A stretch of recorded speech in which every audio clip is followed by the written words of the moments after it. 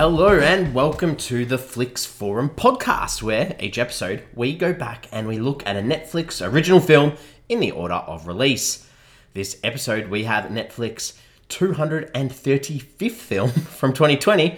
We're getting through these films. This is the Indian crime thriller Mrs. Serial Killer.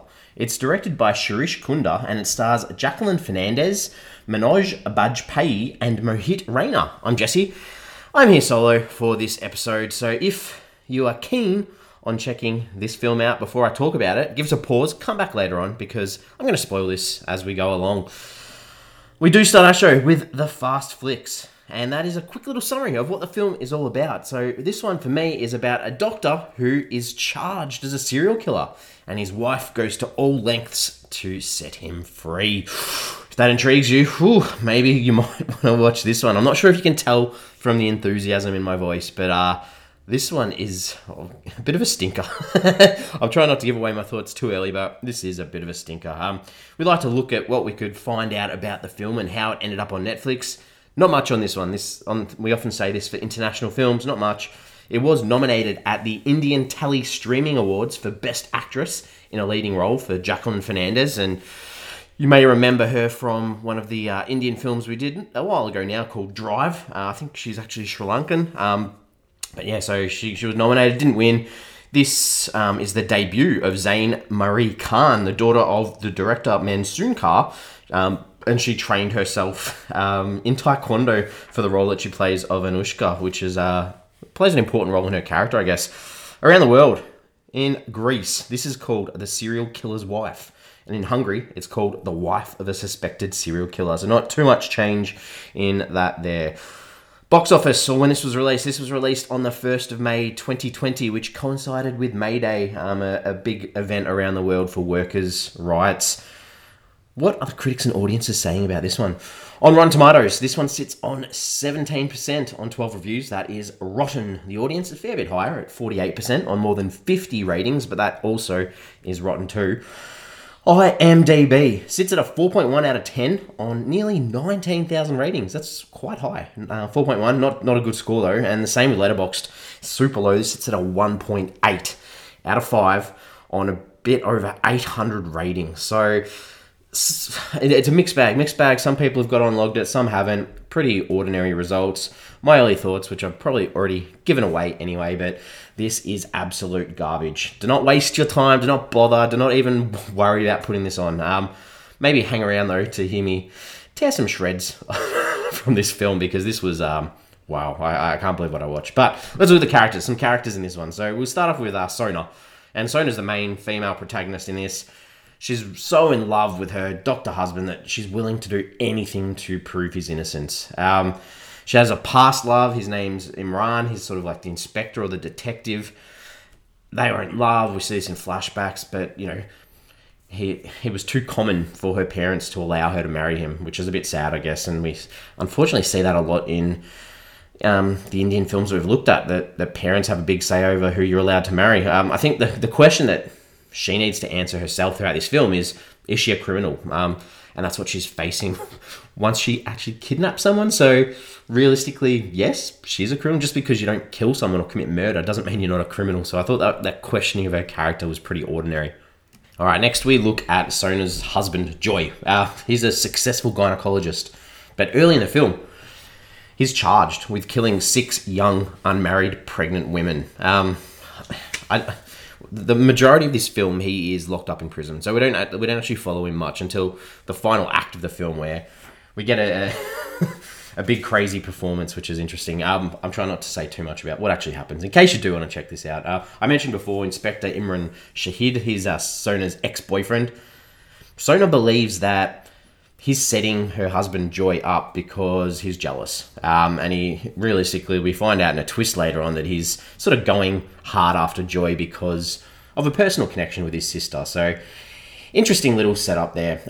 The other two sort of people we could talk about would be Rastogi, who's this dodgy lawyer that Joy gets Sona on board to sort of support him and help him out. He's almost on his deathbed, and I guess that the idea with him is that he owes joy because he helped in some way with the birth of his own son. But this guy is ethically and legally irresponsible. Complete piece of work. Like the most unrealistic character I've seen on screen in a while. And finally, we've got Anushka, who is a young pregnant woman who's kidnapped and targeted by Sona. And as an audience, we've got to work out, is she going to get out? Is she going to survive? The director, Shirish Kunda, mainly known as an editor. He's got 21 editing credits, which is quite a lot, but this is his 4th directing credit after the films Let's Fall in Love Again in 2006, Joker in 2012, not the Joker that we all know, and Critty in 2016, and then this film as well. So building a bit of a catalogue of his own work. I'm not sure that this one is one that many people are going to remember. All right, this is the time where we look at some scenes. What are some scenes that stood out? What are some scenes that we enjoyed? The only thing, visually, this film looked pretty good. There's lots of good sorts of setups and scenes and good lighting throughout. And I guess the mise-en-scène in this basement where they've got like the medical drips hanging from the roof. It was cool. That sort of set the scene well in that basement. But apart from that, everything else I've got to say is going to be a bit of a rip, a bit of a negativity, because I haven't got much positive to say. So let's start with the things I didn't like. And this list will go for a while. So I apologize. I had to cut this down too, but I've still got so much that was just absolutely ridiculous. So let's start. We start the film with Sona announcing her pregnancy to Joy, her husband, over like a Zoom call. And she's pretending, she's like, oh, there's someone else in the house with me. And he's freaking out, oh, blah, blah, blah, blah. But, she was like, it's okay, it's a baby here with me, I'm pregnant. And then he turns the Zoom camera around and he's got like this big bunch of all friends sitting there. So weird. All right, the next thing. So Detective Imran, he sort of barges into Sona's house while Joy's away to find or plant evidence on her husband. And he sort of weirdly just stands next to her bed and says, so this is where you sleep now. So weird. Who says that? I'm going to move fast. So the police, there's this big scene where they're searching for all these bodies that are missing. The whole town's there, like this mob mentality, and they've all got their flashlights on their phones. Laughable. Sona crying all the time. I'm not sure how she was nominated for Best Actress in this, Ms. Fernandez, but like just the crying was so poor. Then Sona has to get onto her husband Joy's computer and she's trying to guess his password, and then she like looks at this photo on his desk and then magically gets in. Cut that out. You don't need that. Then we've got Sona sort of arguing at the lawyer, what was his name, Rastogi's gate, because she wanted to get in. They're saying, no, I'm not letting anyone in. And then the lawyer's wife's in the car behind her. And she's like, oh, cool, I'll let you in. Oh, wow. There's a scene where the townspeople sort of like attack Joy after his trial. And then we just see Sona crying again. Oh, man, those tears. There's this conversation between Rastogi, the lawyer, and Sona. And he talks about, if only witnesses disappears, it helps. And, we must prove that the serial killer is still out there and he must strike again. And then the walls all cave in around her. And this is a lawyer telling her to go and kill people. Ridiculous. Every time they drive, anytime there's a scene in the car, the green screen is horrendous, laughable. Then there's a scene where Sona's talking to her baby inside her, which was a little bit weird. And she's like, it's okay, this is your mum. I'm going to save dad. Oh, laughed. And then Sona's following Anushka to try and kidnap her in her car. And it's just so slow. It's ridiculous. Doesn't look realistic. Then Sona, like to prepare to sort of kidnap Anushka, she sort of like gets some chloroform and she uses it on a dog. She uses it on an animal. And then we see this animal. Like, why do you need to test it on an animal? It did not make sense. Horrible. And then when Sona does try to drug Anushka, it breaks into this taekwondo fight with wind blowing through her hair like she's a superhero for Anushka. And then there's like this flashback scene because Sona and Anushka, for some reason, were neighbors or knew each other at some point. And we see her using like an inhaler or a puffer. And that's the reason we understand why she's so out of breath. And then Sona sees pollen, like flowers in the field, and grabs the pollen and then throws it through the air to give her an attack.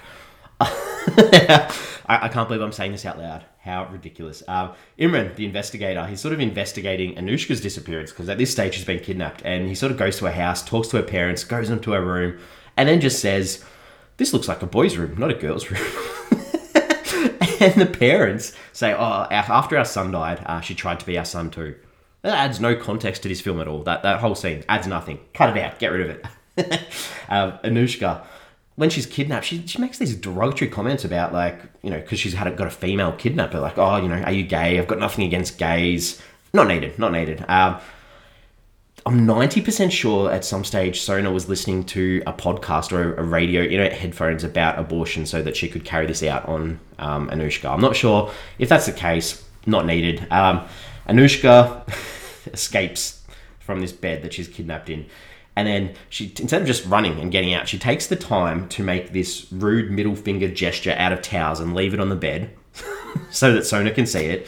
And then all of a sudden, she's up in the corner of the roof going full karate again. It was so funny. Sona was sitting at her husband's court hearing. This guy that she's doing everything for wants him to be successful, and it just cuts to her like playing Candy Crush on the phone. Like, what? Like, you're supposed to be so invested in this case. You're sitting in court playing Candy Crush. And then the crowd all sort of a sudden start cheering when he's given bail. And this is the crowd that wanted to lynch him. Just so many ups and downs of nonsense. What else have we got? Sorry, this list is going forever. I think similar to with Sona before, once Joy's out of prison, he puts his head on Sona's stomach to talk to the baby. And then they make some comment that she wants to name it if it's a girl after the girl that she's kidnapped. I'm so confused. Then we have this last concluding section in this basement where Joy goes full-blown crazy, and he has this rant about whores and perverts, just this over-the-top villainy, which leads to this slow-mo chase between Joy and Sona to get this scalpel. And it's horrible. And then he goes nuts and crazy, stabs her through the hand with his scalpel, and he's like, I'm not an effing ice cream, because Joy, his name in India, is a brand of ice cream. So laughable. And then, oh my God, Joy, he goes on about his ending in this film being a bit like The Sixth Sense. He's like, you must feel like you're watching the climax. It's more fun the second time. To even compare this film to The Sixth Sense disgusted me. Nearly done. And then we've got the idea of Joy sort of, in this backstory, Imran, the detective, comes and he gets tied up too. And we hear this backstory that at some stage when Imran was fishing around to get information on Joy knocked him out, and then Imran, the detective, ended up in a coma for 2 years. What? What? Ridiculous. Finally, the final scene in the hospital. Everyone's all there together.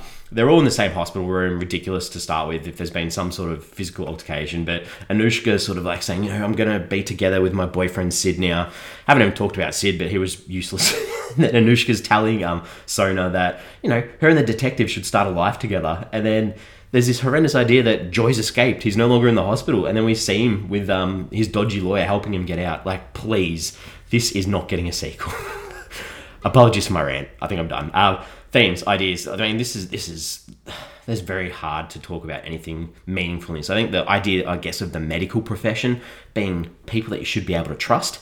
And in this, obviously, we can't. And a little bit too, I was quite annoyed in that idea too, that the Dr. Joy is making his own moral choices over these women that he's taking their fetuses because he doesn't agree with people being having children without being wed. And I'm not sure that really stands up as a theme, to be honest. It's just a poor plot point, a poor character device.